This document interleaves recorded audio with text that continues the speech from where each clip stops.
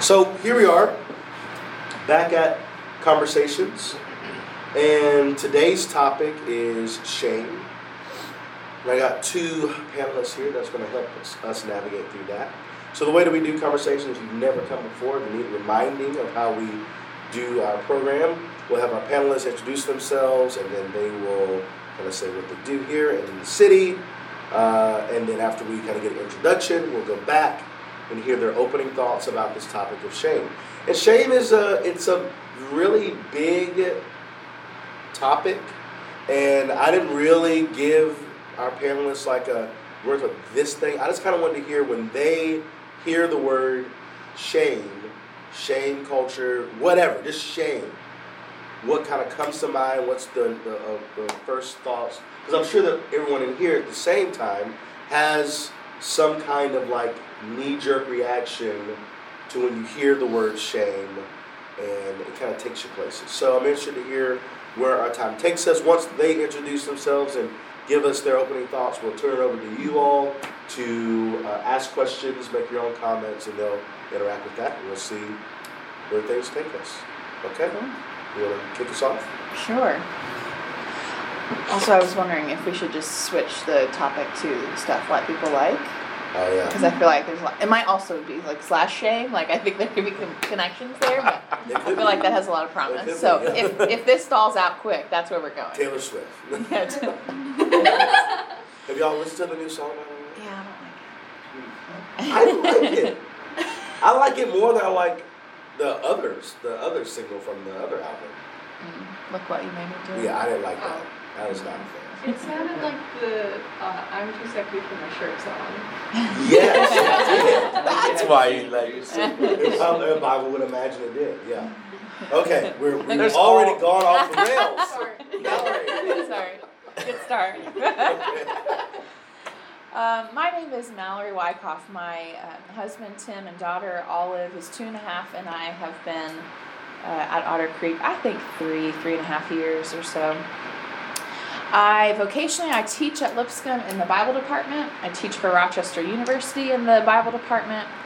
I also work at Lipscomb supporting our Doctor of Ministry students as they're doing their research. I'm a spiritual director. I have a practice here in Nashville. I meet with folks one-on-one and find great joy in doing that. I also teach and train other spiritual directors through Lipscomb's Institute for Christian Spirituality. So those 5 or 6 jobs sort of take up a fair bit of my time right now. My prior work was prior to teaching. I worked in a residential facility for women survivors of various forms of trauma, and most often sexual trauma. So that certainly has shaped me, continues to inform the things that I think about, the things I care about, the research that I did. This guy actually was on my dissertation advisory panel. Little known fact. Also, even less known fact, some people, as I was telling Patrick, some have compared Chris and I to Jay-Z and Beyonce, which I think makes perfect sense when you see us.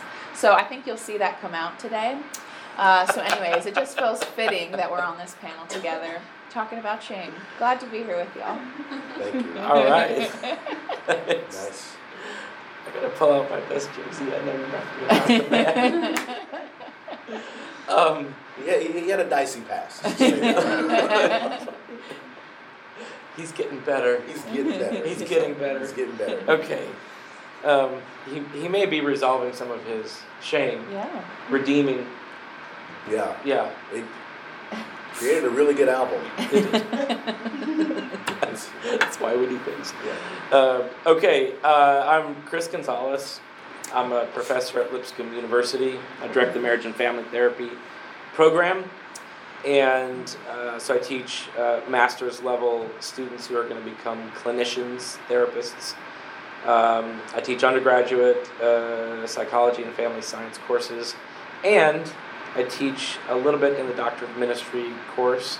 And that's where Mallory and I had some cool intersections. And she wrote a bomb dissertation. And it was a joy to be part of that. And that's when the legend of us began. Good times. I also have a private practice in town where I see individuals, couples, and families, and I provide supervision for therapists as well. And apparently I flip houses. We bought a house 2 years ago, and then we just sold it, and now we're buying another house. Stuff like people do. Yeah. Sure. We're like, my wife and I are like, and people keep saying, you're like Chip and Joanna. I'm like, no, they're good at that, and we're not good at that. They don't yell at each other, and we do sometimes. They look happy to be flipping a house. We're suffering.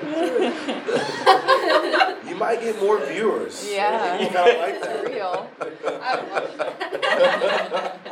So there's, I can't say it.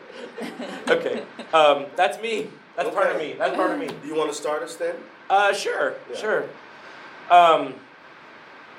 So kind of first initial thoughts of shame. One of the things that came to mind is, well, what is it? What is shame, and how is it distinct from other things? And we say, like, it's very common in our culture to say guilt and shame together, like it just rolls off the tongue. We say guilt and shame, as though they're synonymous or parallels or the same thing, and they're not the same thing. Shame researchers, there is such a thing as a shame researcher, almost universally agree that there is a substantial difference between guilt and shame. And what they say is guilt is actually good. It doesn't feel good, but it's good. It's adaptive. It is the emotional equivalent to what physical pain, how it helps us stay alive. So, for example, my son, who's now a freshman at Lipscomb, when he was a little boy, I was ironing my shirt one morning, I remember, and I had to do like get some more water to put in the iron or something. And he's watching me. He's just this little guy, and I look at him, and I'm like, I said, Kanan, don't touch this. It's very hot. It will hurt you.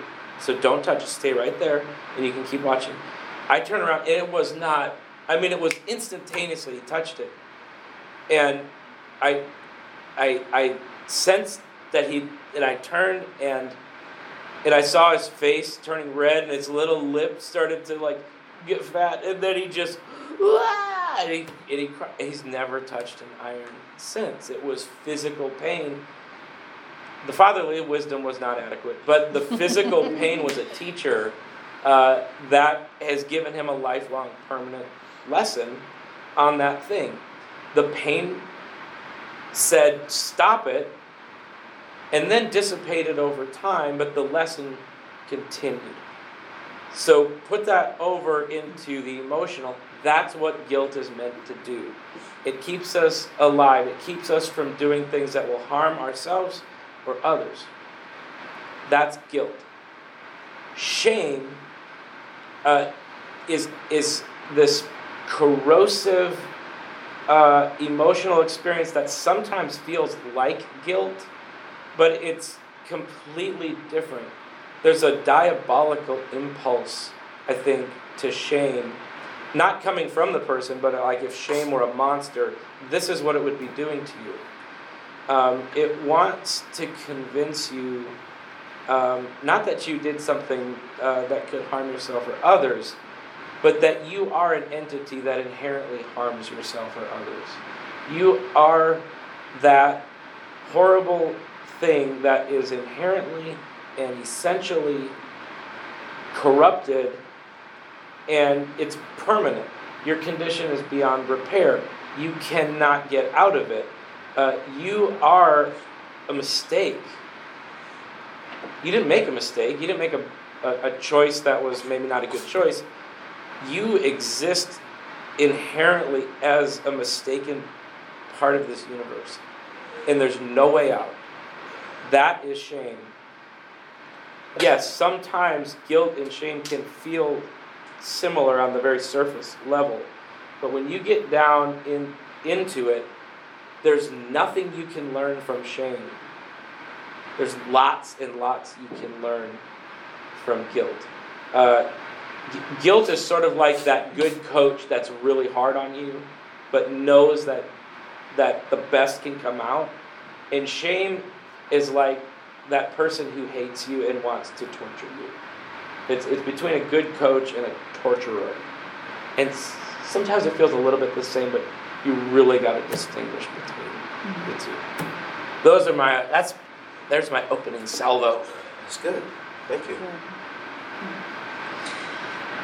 So what I assumed would happen, and I think already has been the case, is that Chris, from his background and the context in which he's been formed and works, would inform then the way that he would think about shame and present it.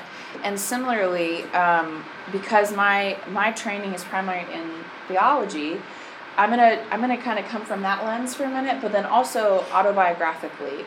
So not that I want to take the whole time with my own story, but I feel like because shame has been something that from a very early age has been inherent to my story, my identity, how I've made sense of myself in the world, I need to name that. I don't know how to speak about shame outside of that. So I'm happy to be vulnerable with you all on this, but also to name that just briefly some of what I share might be uncomfortable. So I'll just encourage you, care for yourself however you might need to if anything I say feels unsettling. So the very first time that I was exposed to pornography, I was in kindergarten. My daughter is 2.5 years old, and it is so upsetting to me to think how actually close she is to that age in kindergarten. The first time I was exposed to it was in kindergarten at a friend's house. Her dad had a huge collection. She brought it out. And as you can imagine, at 4.5, 5 years old, you have no concept of what you're seeing, no context to be able to make sense of it. And so this incredibly difficult experience of I'm curious, I'm interested, I have no idea what this really is. Something tells me this isn't right, but I'm interested. What do I do with that? Trying to make sense of that at such an early age is impossible, and then actually had several similar experiences through the next few years of my life where at a neighbor's house or similar circumstances, I had a similar experience and similarly did not know how to make sense of that. But I knew enough to say there's something bad here, and rather than that remaining external to me, I internalized that and said, I am bad, I am wrong, which is what you're naming and identifying shame is. It's not I've done something bad, but I am bad. And years later, I'm able to now look back and sort of see the trajectory of my life and the paths that I forged. But from an early age, because I was afraid that my core self was bad and wrong, my coping mechanisms that I developed was pursuit of success. That if I could do enough and do enough well enough, then I could really convince everybody else that I wasn't as bad as I believed myself to be.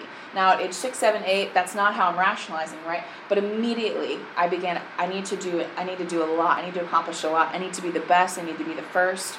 If you're familiar with Enneagram language, I'm a 3. That became my identity. It's I need to perform, I need to be successful, and I've got to do it well. I need to be praised because that helps me for a second feel like people see, okay, maybe I fooled them. Maybe that they think she's not as bad as she really is. That really what's at her core isn't actually bad. And so that's been my life, and then the experience of trying to undo some of those things. So a couple stories from Scripture that the ways that I have been thinking about how that makes sense, not just for me and my own story, but more generally speaking. And first, I just go to Genesis 3. And the story that people talk about often as the fall, and some have talked about this in terms of original sin, that humans are inherently sinful. I could talk about that for hours, why I just resist that so much. But at minimum, what I want to say is rather than thinking about that story as the point where we can say, here's why humans are originally sinful, I think it's much more interesting to look at it and say, let's talk about our original wounds. So for me, at an early age, experiencing this exposure to something that I had no concept for and to know what to do with, there was this point of wounding and then incredible vulnerability in that. And I wanted to cover and hide. Similarly, you have these two characters in this story in this perfect, beautiful place who are experiencing this childlike sense of wonder and trust of themselves, of each other, of the Creator. And it's this incredible, beautiful, safe place for them. And then unexpectedly, somebody comes in, something comes in, some sense comes in and tricks them, deceives them. And in their innocence, all of a sudden, there's this moment where there's this very clear distinction between everything I just described, and all of a sudden, now I know things I didn't know before. Now I cannot unsee or undo what I have now seen and done. And the immediate response in that is shame, right? They literally all of a sudden, the text talks about they know that they're naked. Before they didn't know they're naked. And then their actual response is they want to cover. They feel the need to hide because they feel vulnerable. Interestingly, they use fig leaves to cover themselves in that. Fig leaves are actually stinging to the skin. If you've ever worked with fig leaves, a lot of people will tell you, make sure to wear gloves because you can get all sorts of crazy allergic reactions to it. So the thing that they take hoping will cover their vulnerability and their shame actually further wounds them, and then it sets in cycle this motion of wounding. They wound themselves and others who experience wounding further wound themselves and others, and we have the human condition.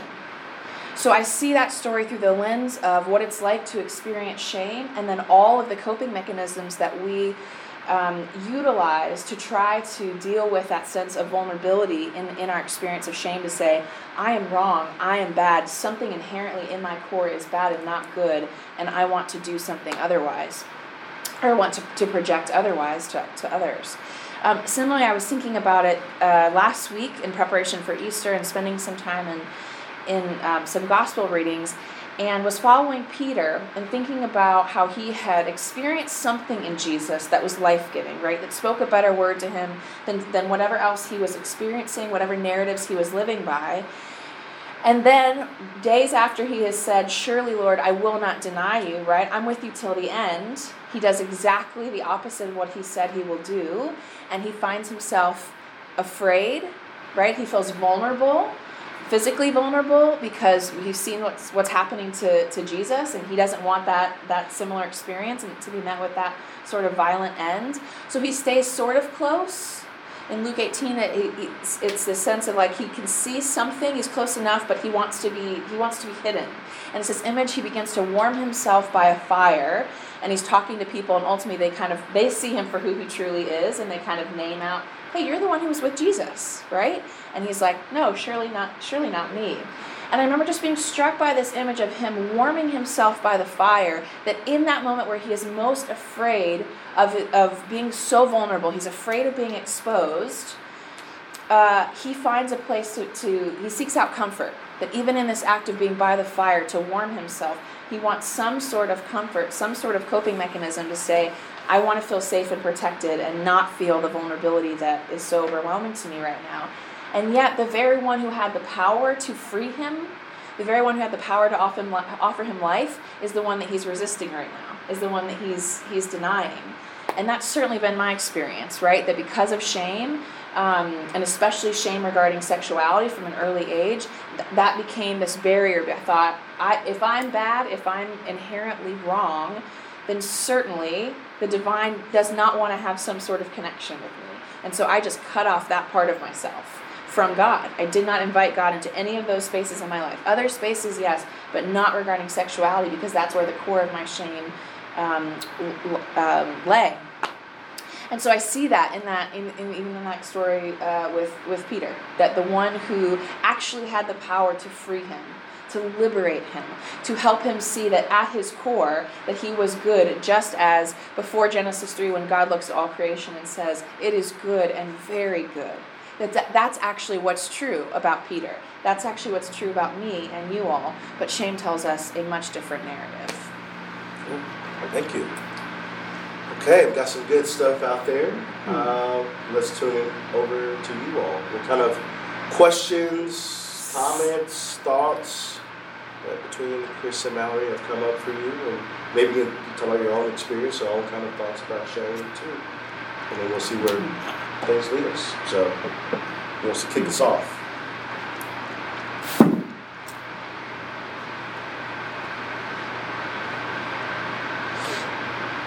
And as a reminder, I lead silent retreat, so I can sit in silence for a long time, for days.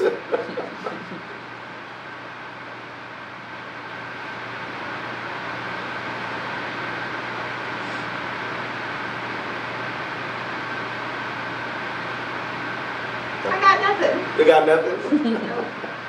Thought you were going to say something.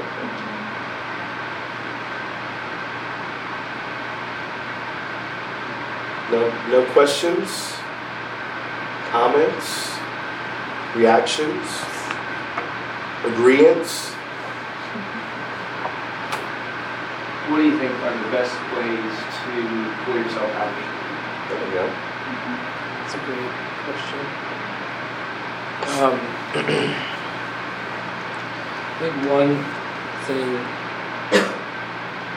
that is important is to recognize that that's what it is. That thing I feel or that experience I'm having is shame, and kind of vet it a little bit. Is this a guilt situation from which I can learn something, or is this am I experiencing something that is more feels like I am a mistake, I'm an error, I'm a problem.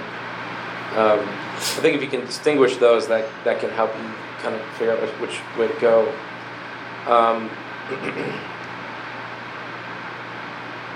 After that, I think there's a lot of distinguishing between truth and a lie.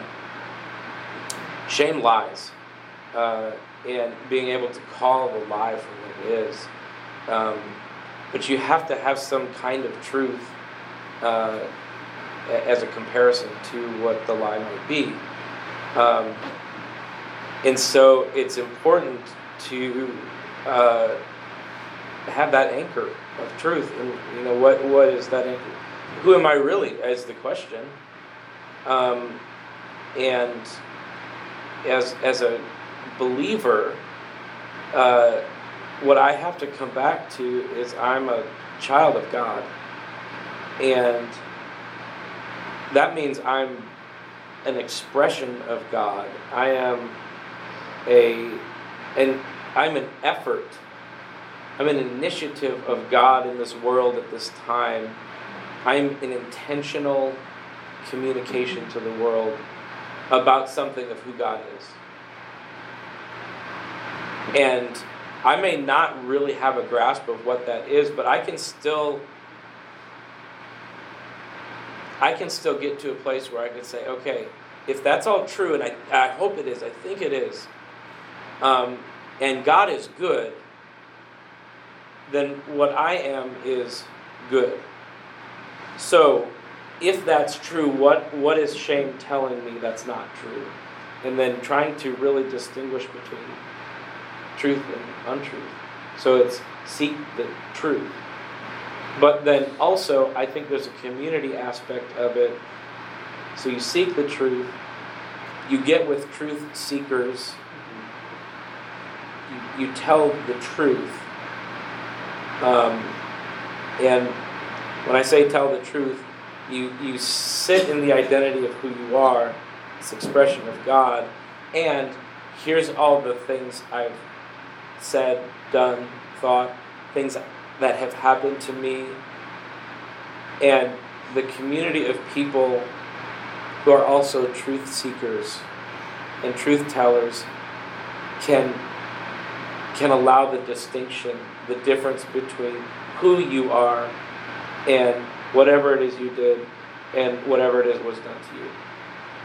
And the truth is that you should be loved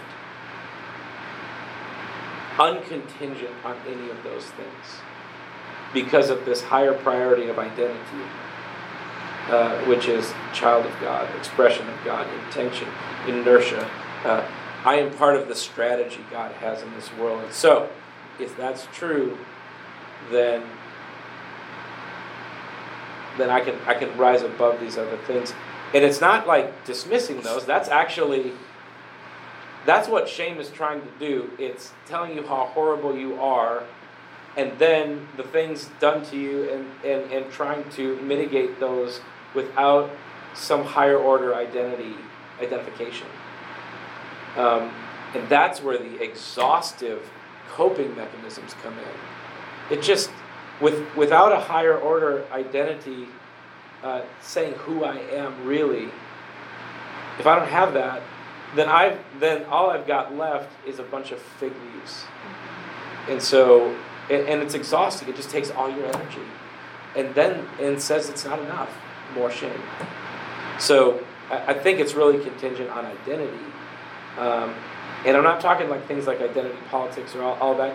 I'm talking about theological, spiritual, who am I really? And then all the other important things like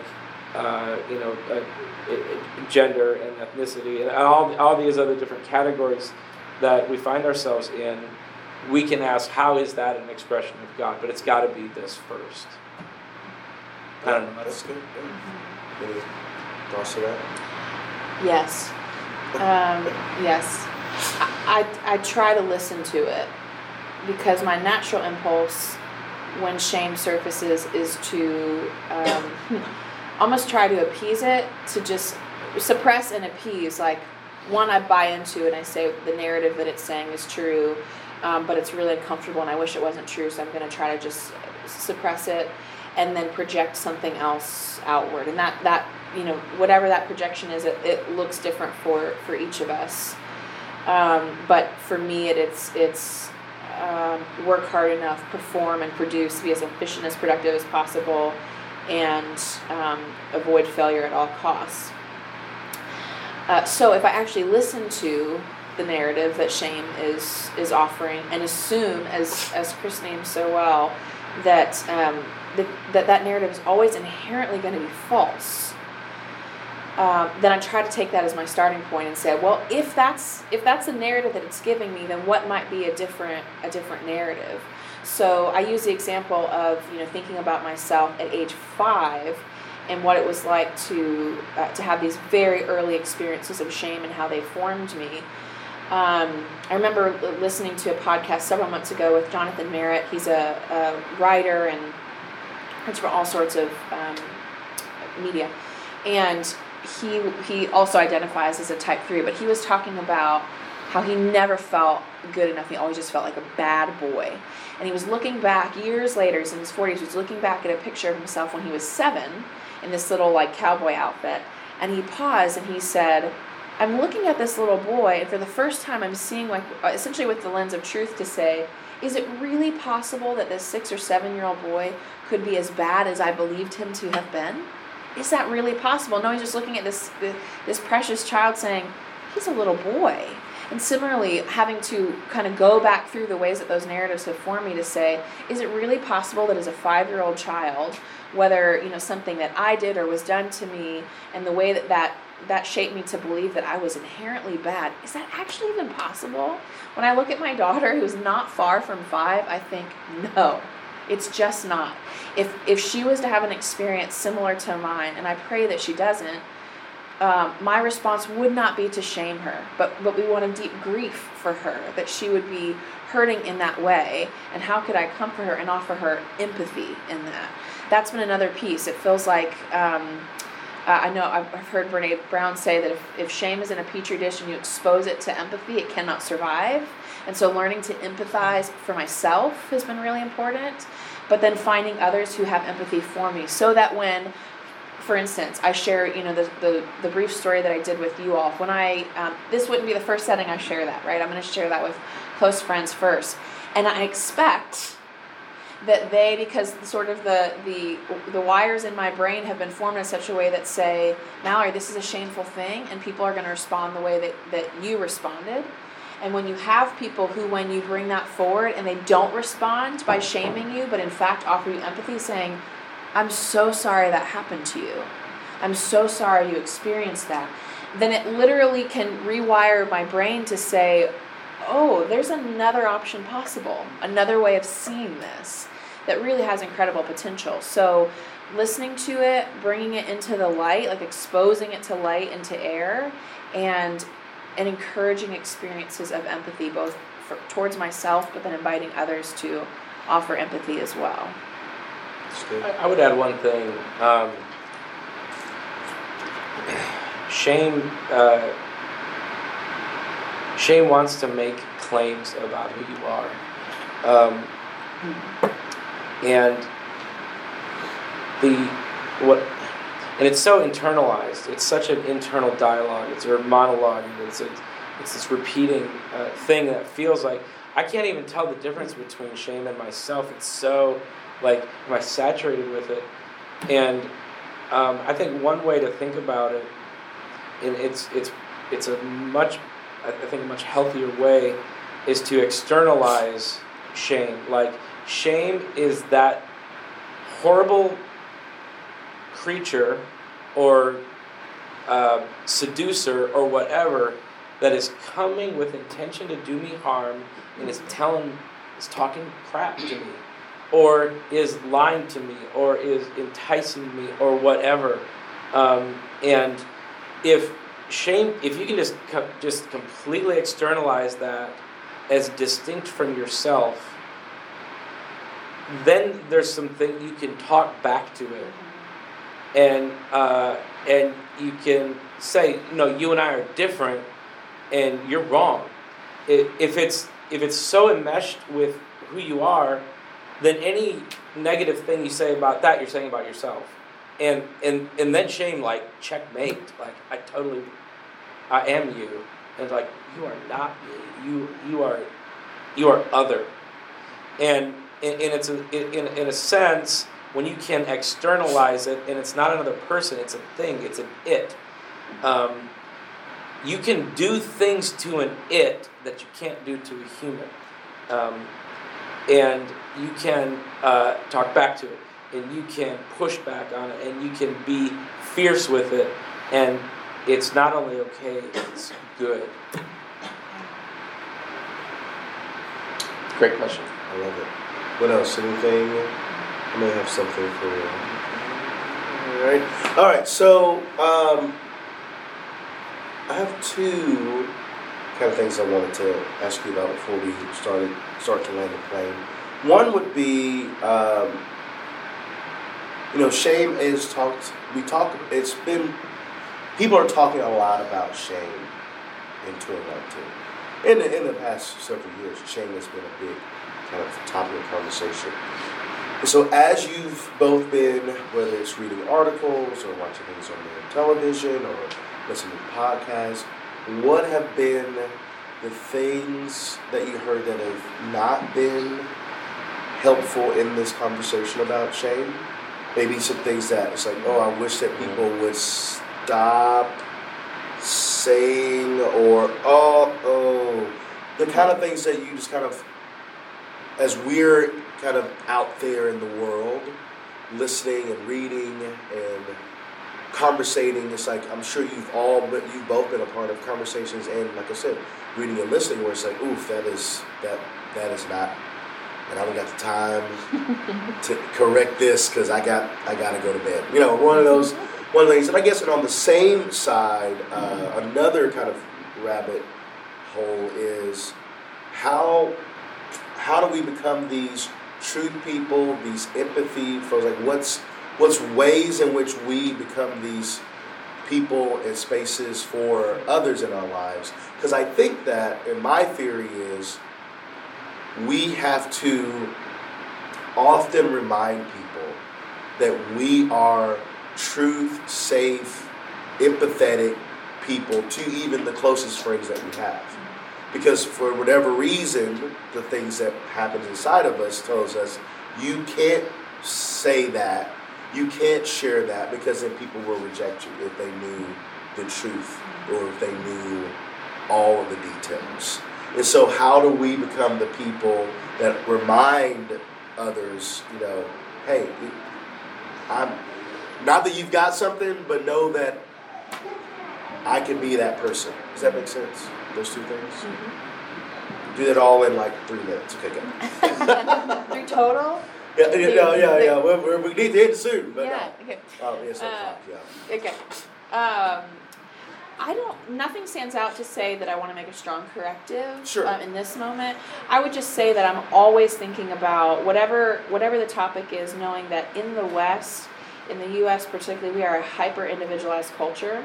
So any assumption that we can do any of the sort of work totally in isolation from others is just going to be false, and especially because shame isolates us.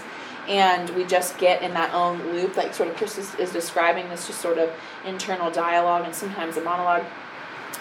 So I would say whatever, however you can, which leads into your second question, find connection with others where this stuff can come to the surface. I find it to be really helpful, not just with anybody, with people who are safe and boundaried and healthy, but anything anytime I find myself drawing towards isolation, whether that's I'm still around a lot of people, but I'm very closed off, or I am just physically really removed and isolated, shame just picks up the mic even louder. And so I try to resist that.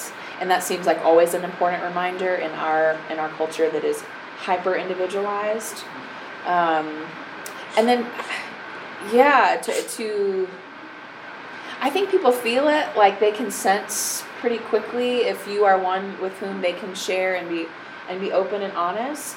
I would say maybe one of the best strategies is to allow space for quiet and to ask questions rather than, my first thought. I remember I was sharing with somebody recently about a Bible verse. I said, God, I hate that text. And he said, really? And I thought, I will never share with you ever again. I won't stop being honest with people. I'll just find safer people. But that was your first response. I couldn't even tell you, I don't like this text. And rather than go, interesting, I'd love to hear more about that, rather than extending the invitation, you could tell that it was like, that's a very shaming moment. And I'm like, nope, not going to interact with you any further about this. So allowing space for silence if someone shares something, even when it feels really uncomfortable, and you say, I don't even know what to say, but if you would like to say more, I'd be more than willing to listen. And then asking questions. Those sorts of things just make a world of difference. And rather than quickly trying to alleviate my own discomfort in that moment by then trying to, make sense of what this person has just said or wrap it up so that they feel good in that moment, just really trying to resist those things seem to offer a safe space for others. Cool. Thank you. I do have 2 critiques. Yeah. One is there is a social process going on, and it is ramping up, and it is weaponizing shame as a means of civil discourse. Mm-hmm. I will shame you into believing the thing that I believe, or out of believing that thing that you believe, or whatever. And it's not very effective at the desired outcome, and it just, when you intentionally use shame as a way to persuade another person, it either crushes them or it builds their resolve in their own position, which may very well be not very good. But it is so ineffective, but it is so powerful, weirdly enough. Number 2, celebrity culture is counting on shame to perpetuate itself. It is counting on comparison. It is counting on, I see something, I'm less than that, I'll aspire to that. And that whole process, getting caught up in that, and it's depleting the world of the good thing that you are in exchange for the thing that you inherently can't be. But all of your energy gets put into being the impossible when being the possible of who you're made to be is neglected. So those 2 things, I think I would say, are some social processes going on that involve shame and that are really corrosive. I forgot the other question. That's good. Let's give our panel a round of applause. Thank you. So that's it for today. As always, we have a nice sized group here, so feel free to meet each other, shake a hand. Come back next week. It'll be Cinco de Mayo, and the topic for next week will be evangelism and discipleship. Two popular, talked about phrases in our Christian culture. So we'll have a conversation around that. Thanks. We'll see you next time.